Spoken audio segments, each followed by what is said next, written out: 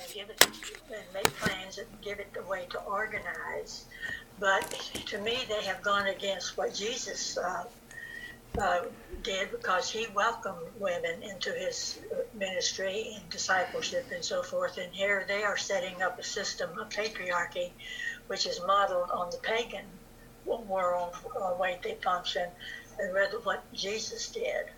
So, but other than that, that's my one criticism of it. But other than that, I think there's really a call to oneness with God in there, and to pay attention to who you are. Yeah, everybody. Oh, do I call him somebody? Please. Okay. All righty. Well, let's see. How about Warren Kenton, his wife? Hi, You're looking right at me. Well, I'm always just interested in how things develop, and how we got to. We were talking about different beliefs in the church, in the structure, and the different areas of the different cities, and how things develop. And then it all ends up that we're all in these different denominations. And I just find that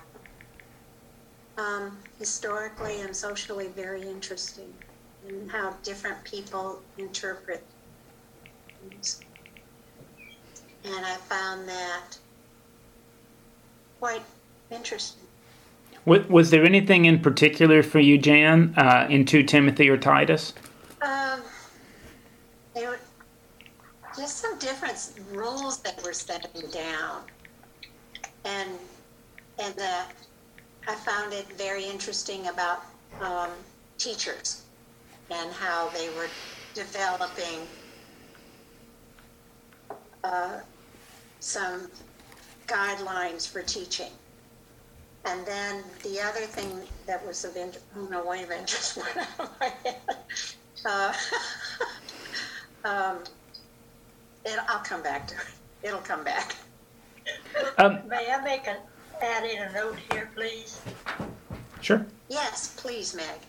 Well, one of the things about the women teaching is that some of the criticism of women not wanting women to teach is because they can't follow the model of women being according to the social norms of the time if they're going to let them teach too. And that really was not what I intended to say, but for some reason it came out anyway. But I'm just going to be quiet. I misspelled. I'm sorry. You're okay. Can I ask you one other follow-up question, Jan, which is, having taught yourself, were there any of these guidelines that either appealed to you or that you bristled at? I don't have my book in front of me. Anything that limits the role of women, that makes me bristle. Yeah. The retired teacher. Go ahead. I'm sorry. No, please. No. Well, no. Let's all take our. We'll be good. We'll take our turn and then invite the next person. So if we want to share on somebody else, jot some notes down, and when it's your turn, then we'll respond. Does that seem like a fair way to play? Thank you. And I'm being bad too. I'm sorry. I'm just curious because, again, like you're a gifted teacher, and you mentioned teaching guidelines, so that was all. Yeah. Honestly, I'm going to yield to Tim and Graziella. Okay. Well, I'm a retired teacher and principal, and I think what made me think about this when I read this, what I thought about was my dad as my teacher and my mom. They put us in Catholic school because he felt that the best education was going to come from, I don't know if it was because he thought nuns weren't married and so they were living and they came from the convent. I don't know why, but anyway, he thought that was going to be the strongest education. And it turned out to be quite important, actually, to me as a little girl, because they became my models as to what I wanted to become. And they were nuns with the vestments and all that. But they were very kind and fun, and they played baseball with us and all that. But then when we started to go to church, my parents didn't go. They would send us. And until my dad and my mom started going with us, and I can't remember when all that happened, did going to church really make a big difference for me, where it really began to mean something.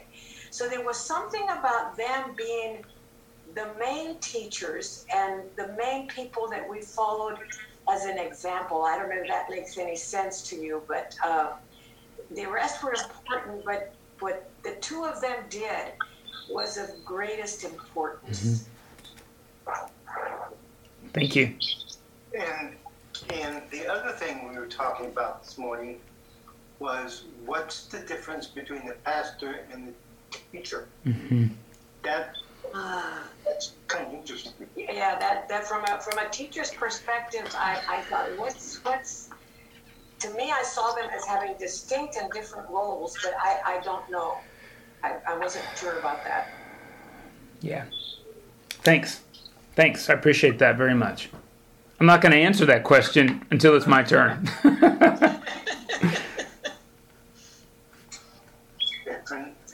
I pass it on? Please. Well, I'll pass it on to you then. To me? Okay. Well, as a small, I guess there were a couple of things that stuck out to me.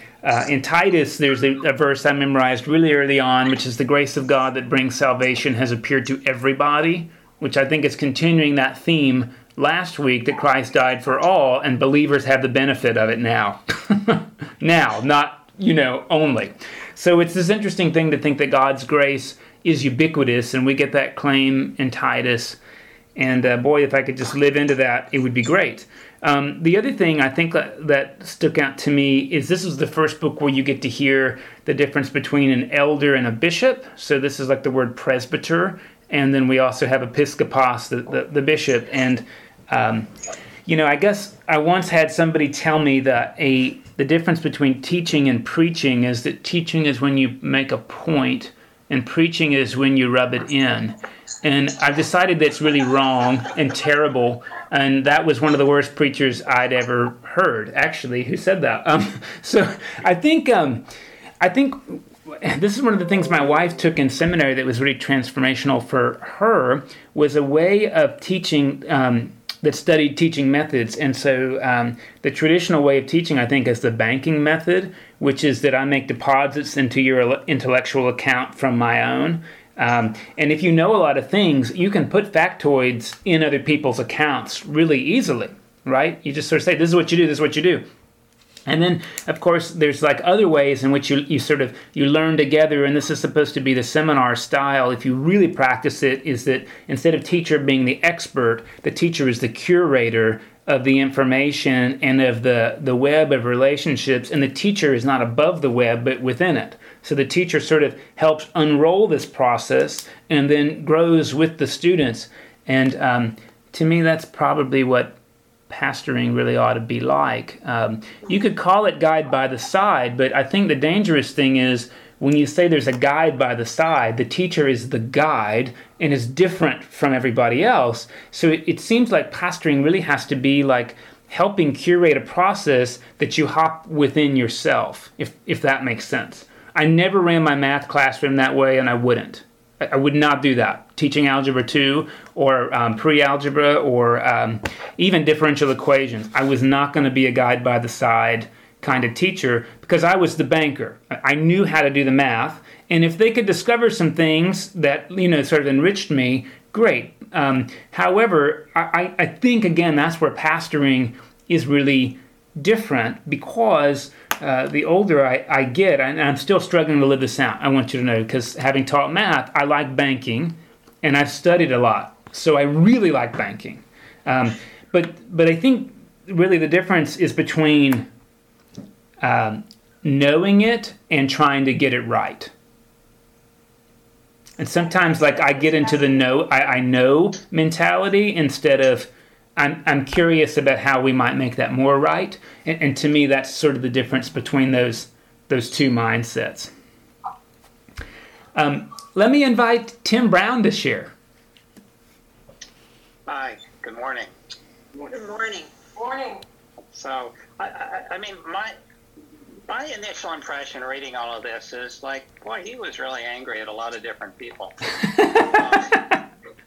And it was just kind of laying down some guidelines. And a lot of the guidelines are really, if you're truly going to pick somebody that's going to live up to all that, I don't know how many people you could actually find to run anything. Yeah.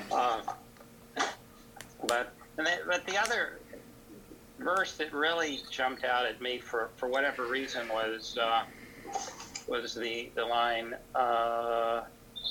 all who desire to live godly in Christ Jesus will be persecuted. And I said, wow, that kind of implies that if you do things right, you're going to get picked on. And there's so many people going around whining about being picked on because of what they believe. I mean, you're doing what you're supposed to be doing.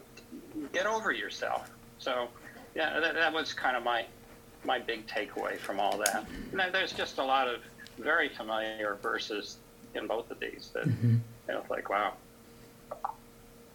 Thank you. And then, Tim, you get to invite our next sharer. Oh. Okay.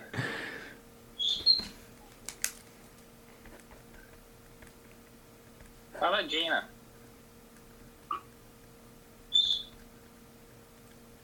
Good morning. Morning. Can y'all hear me? Yeah. So what really jumped out at me in this time, and I know if I read it 10 years ago, it would be something different, and 10 years from now, something different. But what stood out to me was especially in 2 Timothy 2, but I think it happens throughout. What I heard Paul say repeatedly to Timothy is don't get caught up in these arguments. Don't participate in arguments and debates and controversies with others. That's what I seem to hear over and over again. And the word specifically that jumped out at me is don't let your passion lead you into quarrels and debates. So normally, or maybe at another time in my life, I would have thought of, your passion as something else. But at this point, what I heard him saying is it sounds like Timothy had a propensity or a tendency to fight and argue and debate about things that he was very passionate about. It sounded to me like Paul was saying, don't waste your time with that. Stick with, you know what you know, stick with what you know, teach that. Anyway, that's what jumped out at me. But I do have a question later if we have time for questions. Please, thank you. But for now, I will invite, there's a lot of y'all don't have your first names up there. So the name that's on the screen is Linton P. That's Sandra. That's my husband, because I use his computer when he signs me on. But because I haven't been coming, and so you're started talking about things that have come through as you've been studying. But every time I read this, I have a curiosity as to why people do things. And I was very curious about this when I read it. I first heard about the incident which resulted in Paul's arrest, and that led him to be able to go because he could ask to go to Rome. Because we learned when we were reading that Timothy 2, we know he really needed to go to Rome, and Rome was really good because he could do so many things before his time was passed. And so, but I heard it on a podcast, and it sounded really violent. It really surprised me. But this is when apparently the Jews, he converted the Gentiles. There was the arguments about the Gentiles weren't real Jews, and he let them, as an experiment, I think, go into the synagogue or the holy place, and it was a big uproar because that was not to be done. And then that led to his arrest, and then his visit to Rome. And that's, I think, do you think that's why he did it? Because I just wonder if that's what he did, because it was so violent that what happened, and I don't know if he was expecting that. Do you want me to answer that really briefly? Yes. You know, in Acts, that's the accusation against Paul that gets him arrested. But Paul says, I didn't do that. I mean, Paul says, no, I did not encourage uncircumcised people to go into the temple, far from it. I told them, stay in the court of the Gentiles. Didn't that in Timothy 2, doesn't it mention it, sort of? Maybe I'm not sure.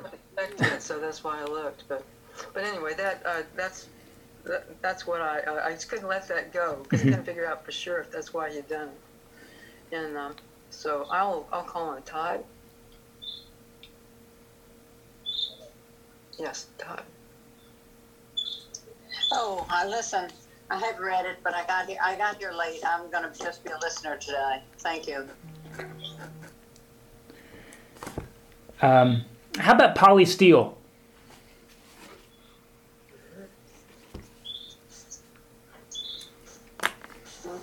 Polly's muted. Hey, Polly. Yeah, gotcha. I'm sorry I was late getting here too, but I got really irritated when I read Timothy because it sounded typically Paul. The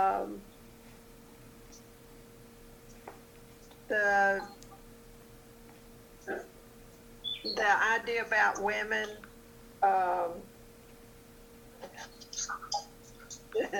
Be patient, but I'm going to talk about these other people, and you shouldn't, but I am. So it was just, I didn't get a lot out of it. Is that terrible? No, it's honest. That's all we can ask for.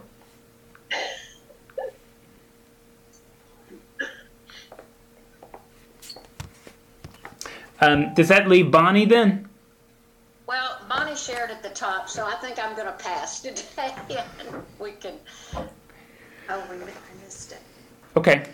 Well, Gina, you said you had a question to return to. Okay, not because I don't want to stir up controversy or get into. But it came up in 1 Timothy and it came up in 2 Timothy and I think even in Titus. What is your interpretation of must be husband of one wife? Oh, I'm so glad you asked that. And I hope it's helpful to hear that there's a couple of options, and you probably know some of them. One of the options is you can only be married one time. And in fact, I want you to know that there's this Princeton scholar who argues that you can only have one marital covenant period. And if you ever enter to a second for any reason, that's called not polygamy, but polygyny. And in fact, it's wrong. The first covenant is the lasting one. And I just have to, call that bullshit. I have to. Because if you're married when you're 18 or 21 or even 40, and for some reason your spouse abuses you, in my personal opinion, the covenant's over. Now, you can recovenant if you choose to, and I don't think that you always have to, leave permanently, but I would tell anybody who came into my office, you leave the house, guarantee your safety, and then what you do next is up to you. But there's no way, in my opinion, that God's going to say, yeah, you should go back to an abuser and risk life and limb and your spirit. So what happens if you get married young and you both change? What happens if you get married even middle-aged and your spouse becomes a drug addict and you say, I just can't do this anymore? Does that mean you can't be intimate with somebody the rest of your life? That just seems preposterous to me. So I think another option is to hear this as a one-woman kind of man or a one-man kind of woman. The idea that the person should be in a monogamous relationship, not in a polygamous relationship. I don't know if that makes sense. I think the argument is more about monogamy than it is about one marriage. Well, I guess what I was getting at is, do people use this as a way to keep active homosexuals from being in clergy? Like, if the man, woman, as opposed, Yeah. People use people use scripture to beat other people up as often as they can, and let's just be honest about that. And as a Southern Baptist, if you wanted to be a deacon but you'd been divorced, you could not be a deacon in the church I grew up in. So it wasn't even about gay, straight. It was about you could never be divorced. And I'm sorry, if you're Roman Catholic and you're divorced, you cannot receive communion unless you've had that annulled. But this is a tough thing, and I'm not beating up the Catholic Church here, but if you were married and you had children, and then the relationship went wrong for whatever reason, how can you annul your children? I mean, this is really, really difficult. It's a lot to ask. So I think like one of the things we always have to hold on to is, do we take this so literally we forget to take it seriously? And where's the life in this passage? I think, to be honest with you, this is another struggle. And I still want to talk about polygamy just for a second before I talk about gay marriage. I had a teacher who was a missionary to the Maasai in Africa, and the custom was actually very similar to the times we're reading in now, where women couldn't own property. So chieftains had multiple wives. And some of the missionaries would say, you have to get rid of those multiple wives to become a real Christian. Well, if they did that, the women would become prostitutes, their parents would disown them, they would likely be killed. So if you take this particular culture that we have, and you require somebody else to have our culture in order to have a relationship with God, this seems like a huge disservice. And I think that's part of the struggle here, Gina, is like to winnow out how much of this is cultural, how much of this is a one-to-one application to us, and essentially where's the life here. Now, I think the same thing has to be true, honestly, with gay relationships. People who don't want to get behind them are going to find any reason they can not to get behind them. And I think this is, if you don't mind me saying, like the biggest problem with the COVID-19 discussion. I see people read and quote facts all the time, but at the end of the day, what they've decided is what they already believe, and then they look for the facts to support what they already believe. And if the fact pattern doesn't support it, then it's fake news. So this, I think, is actually related to what you said about arguments and quarrels and debates. The question is, do we really make room with curiosity for somebody else, or do we only want to listen to what somebody else says so that we can be the banker and say that's a bad investment, you're wrong? Using this against gay folks is, to me, just as wrong as using it against somebody who is married and divorced for a good reason. Well, let me ask you a question. Were the Jews or the Greeks polygamous, or were they monogamous? Depends where you lived. You know, I mean, it really depends where you lived. And I would tell you, for example, like Abraham was a polygamist. Mm-hmm. Yes. Real polygamist Solomon, not only did he have wives, but he had all these concubines, which are like had fewer privileges than wives. Polygamy is really kind of running out. But you have to remember that this is kind of spreading not just in a locality, but Christianity is spreading at least around the Mediterranean. And so, polygamy you can see a little bit more, I would tell you, in places like Africa. And that, again, still tends to be where you could find it today, although you could just as well find it in Utah. Well, I just got through reading a book about the Comanche Empire, and I was a little stunned to learn that most Indians in the Americas were polygamous. I guess I just never thought of it. I mean, when women are truly treated as chattels, polygamy tends to kind of come alongside it. Because again, the question is, who's going to support the women? Who's going to take care of them financially or proprietally? And so that's, tends to happen because, there tend to be more women than men. Like something like 53% of births versus 47. And particularly when you have wars, right? Then you've got a reduced male population. By the way, I'm not supporting the practice. I will tell you, I cannot imagine having a second spouse, because one is plenty of work, I don't know how anybody does it, but you can watch these shows about Mormons who do this, and I'm not picking on the Mormons, but they do this, right? And these are not mainstream Mormons, by the way, right? And you can watch where there's 17 wives, and the truth is they just have very different relationships with each other and with their husband. I mean, so to say ooh, that's wrong because we don't do it that way is a little bit imperialistic. I think the real question is, we always have to stop back and say, where'd that come from? How is that functioning? For me, I couldn't function with it. And to be honest, one of the most dangerous things for me in my relationship would be something like an affair. I just don't think I'm fit to say, hey, I'm really a liberal guy, and so open marriage is a great idea. I don't think I can do it. If other people can do it, I'm not in the place of judgment. I just can't do it. Mike? Yeah. This whole thing about homosexuality and polygamy, the Anglican Church accepts polygamy, but not homosexuality. Is that simply because of the number of people who accept polygamy as opposed to those who accept homosexuality?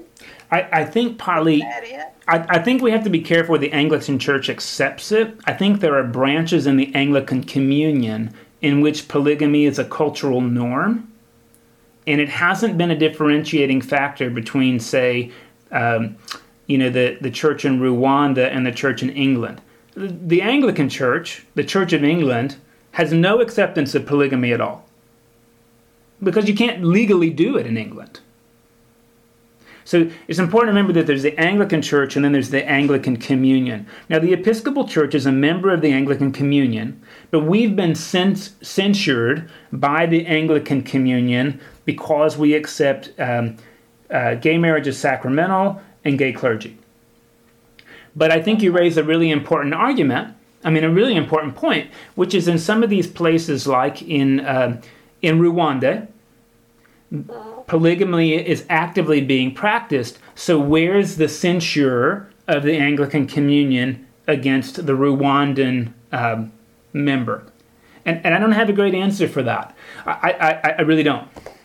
To me, honestly, when an American church, when an Episcopal church leaves the Episcopal Church and becomes a member of the Anglican Communion, what that means for all of you who are watching is that they're under the direction of an African bishop. So there is no member of the Anglican Communion in the United States except the Episcopal Church. The way these places work is that they have a bishop in Rwanda or Burundi or something like that. And my question is, and I think this is a really good one, why would we prefer issues like female genital mutilation and polygamy to consenting behavior between two adults? Yes. But I don't want to be negative about that. It's puzzling to me. And I think this comes back to one of the key messages that Gina mentioned, which is really about how do we refrain from foolish arguments and quarrels and debates as opposed to meaningful dialogue. And to me, the difference is dialogue is when I'm actually willing to listen and curious, not just so I can sabotage your propositions, but so that I have room to be converted. I'm going to tell you honestly, I will never be converted to polygamy, at least not at this point in my life. The best I can say is hey, we're going to agree to disagree on that. Or we're going to transform how we disagree about that. I don't want our relationship to have to be at stake here, but know that that is an inexorable difference. So I'll tell you, I'm not ready to enter into dialogue about that. I think that's probably what bothers me about it is that on the one hand, it's okay to be opposed to one dialogue or the other, either the homosexuality or the polygamy. But it seems like the whole reason is money. The whole and the number of people. It doesn't. I don't know. I'm getting confused in my mind. Well, I think it's fair to say that there might be something other than money going on, and I'm going to reframe it, if it's okay, from a debate I heard on the floor of the General Convention in 2009 when ordination of openly gay clergy was being discussed in Los Angeles. And the speaker I heard, they had 2 minutes before the microphone gets turned off, and they said, listen, it's great that the American church is thinking about making this step. And we want to bring the rest of the world, our brothers and sisters in Christ, with us. So the question is, how do we bring people with us? Is it by flying way ahead of them so that they have to catch up? Or is it possible that we fly so fast that we lose the wings to the plane? Now I'm going to tell you, that was when I knew I could be an Episcopalian, because it was a compassionate reason to think about dialogue. I'm really proud with what we did as a church. To be honest, if we have to wait till everybody agrees, we'll never do anything right. I'm positive about that.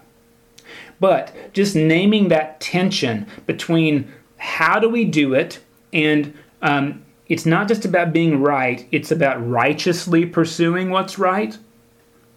And it's sticky. I don't think there's a real clear answer. Partly, I'll just tell you, at this church, I was absolutely surprised,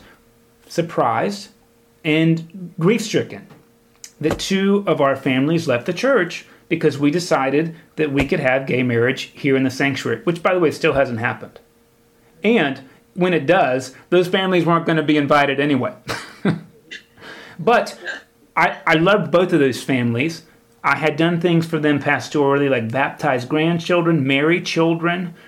They were very involved in ministry. And do I think we did the right thing as a church? Personally, yes. Do I always wonder, could we have done it in a way to keep them? Of course, I wonder that. Is the loss of them affect my heart? It does. And I think all of that's mature. The problem is, when we disagree and leave, then we tend to have nothing to hold us in the middle. And this, I think, is the scary thing, right? When liberals and conservatives disagree and they stop talking, liberals become more liberal and conservatives become more conservative, and they don't have any kind of nexus to say, like, hey, compromise is really important, making room for the other side is important, because they've already ripped the relationship up. So I don't know how we navigate this. I mean, for me, there comes a point where, like, the ship has sailed and the genie's out of the bottle, and maybe you didn't do the right thing, but there's no way we're going to go back to our same-sex couples and say, well, we shouldn't have done that. I mean, just that ship has sailed, And the American Episcopal Church, that ship has sailed, I hope, for good, because to go back would be so damaging. How we ameliorate the tension, I think, is actually like the pastoral work. And this is where I think, coming back to Gina's question about teaching and preaching, or the tension between those, is really, really important. The teacher can rest on what's right. But I'm not really convinced that that's very life-giving. There's a great quote by Gregory Nazianzus that says, concepts create idols, only wonder really knows. I like that. Concepts create. Only wonder. Only wonder. But I'm going to tell you at the same time, so I don't sound like I'm talking out of both sides of my mouth, I really struggle with wonder, because concepts are easier. I know who's right and I know who's wrong, and I really like being right. I really do. And sometimes I confuse being right as the goal of where all this journey is, instead of being righteous. Righteous isn't about piety as we normally do it. Righteousness in the Bible is about God's version of justice. So I didn't think to be righteous means, hey, if you're not ready to make the social stand, I won't go with you, because that's not just. I think the question is, how do we make these stands? And are we able to try our best to keep the relational nexus together while we make these really, really tough choices?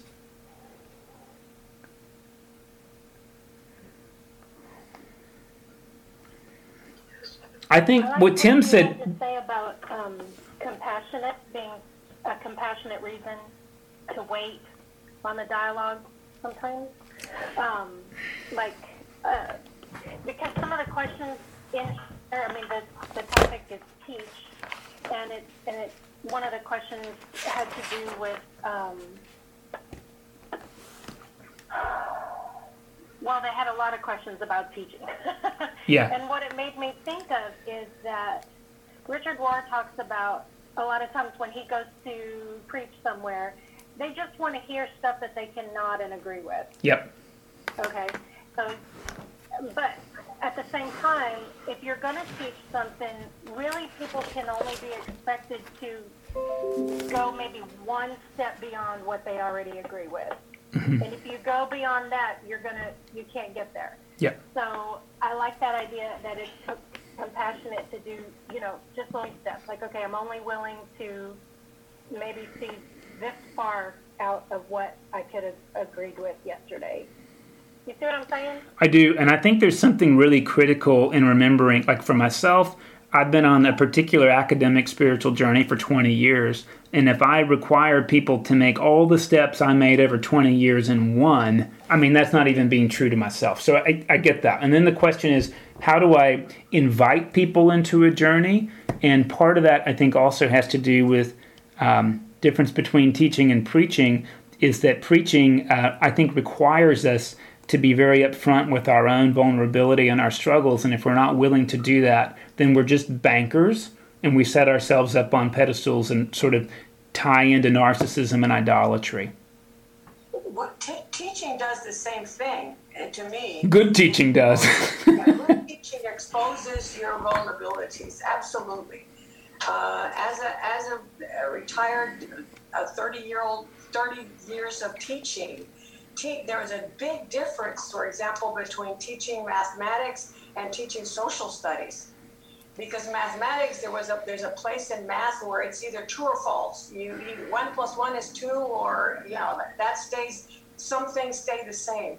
But if you're doing social studies and literature and all of that, those are much broader, and religion, those are much wider. They're much more coming out of experience also, as well as who you are and where you've come from, and there's so much more, and it becomes much more exciting to work with that. To me, it was like that. So I want to, because I'm a mathematician, I just want to say, right, that there's this different approach to math that I think there is in everything that you mentioned. And the question is, do you dwell on facts, or do you dwell upon the concepts that underlie facts? So yes. I can tell you, I was super good in college at working problems. I didn't understand why it worked, but it didn't matter, because when I saw the problem, I knew what to do. And then I got up to try to teach, and I was like, wow, I've never really understood this conceptually. And I think that might be part of the difference. You can teach history that way.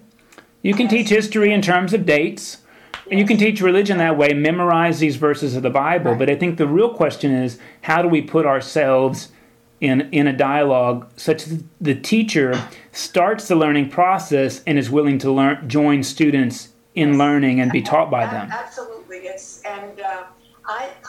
I guess in some ways I was pretty straightforward. I taught fifth graders, so I was teaching fractions. I found fractions so difficult, but if I followed the rules and taught them just the way you were supposed to teach them, then the kids understood fractions, I think. But Well, I'm going to tell you a really scary thing about math as a last closing bit, and I think it's really important to hear that major studies say that the reason American students struggle with math so much is that elementary math teachers chose elementary ed because they didn't understand math themselves. And so they thought, I'll go do the easy math. And what they passed on to their students was a fear of really understanding concepts. By the way, I'm not claiming that about every teacher, but this is sort of the deal. And in my own program, I was with a fellow student who was a math major, and she switched from math to math ed because math was too hard for her. Oh. And that was tough and scary. Yeah, I will just finish by saying I chose the upper levels in elementary. I wanted to be in elementary, but I wanted to be in 5th and 6th grade and 7th grade because I didn't want to necessarily be with this black and white kind of stuff. So when you got into that level with age of kids, they were beginning to explore a whole lot. And you can work with that. And it was much more fun, though, to teach social studies. And even science was more fun because there's a lot of black and white in science, but there's also a lot of questions and exploration. I didn't mean to take off on the teaching. No, I actually think it's directly analogous to what we're talking about. It's directly analogous, and I think the question is, in our spiritual lives and our ethical lives, and the way we interact with other people, be they polygamous or homosexual, Southern Baptist or Catholic, are we stuck on grade level 1 facts, or are we going underneath the concepts? And when do we know we can and can't do that? Again, there's people I can't do it with because I don't feel safe. There's people who can't do it with me because I know they're not going to listen to me. So, like, when and how we get into discussion seems really, really important and part of the subject of these letters anyway. Okay, we're about to get kicked off, Parley. I'm super sorry. What I wanted to ask, if we could, before I close, would you... next, we have one more week in the manual, 32. It's a summary. Would you sometime in the next week let me know if you'd like to do that or something else? If you have been faithful going through here, do you want to start doing something different on Wednesdays, particularly because we're kind of isolated and being able to get together is good. There's another disciple study. There's other things I can do, but I'd be grateful for suggestions from you all because you're the ones who have been faithfully coming. And, of course, anything we do new opens up to everybody else. Consider that for next week. Yeah, please, ahead of next week. Like, if you could, by week's end, send me an email. And you don't have to, but, do you want to do week 32 in the book, which is a review? Which I'm very happy to do it. Sometimes people say, no, I want to move on. Or what is there something you'd like to do next together as a group? Good idea to me. Thank you. Listen, I really appreciate you all. Polly, I'm sorry to lose you. Let's pick up next week, okay? Thank you. Bye. See you. Take care, everybody. Thank you. Have a good week. Blessings, everybody. Be safe. Bye, everybody.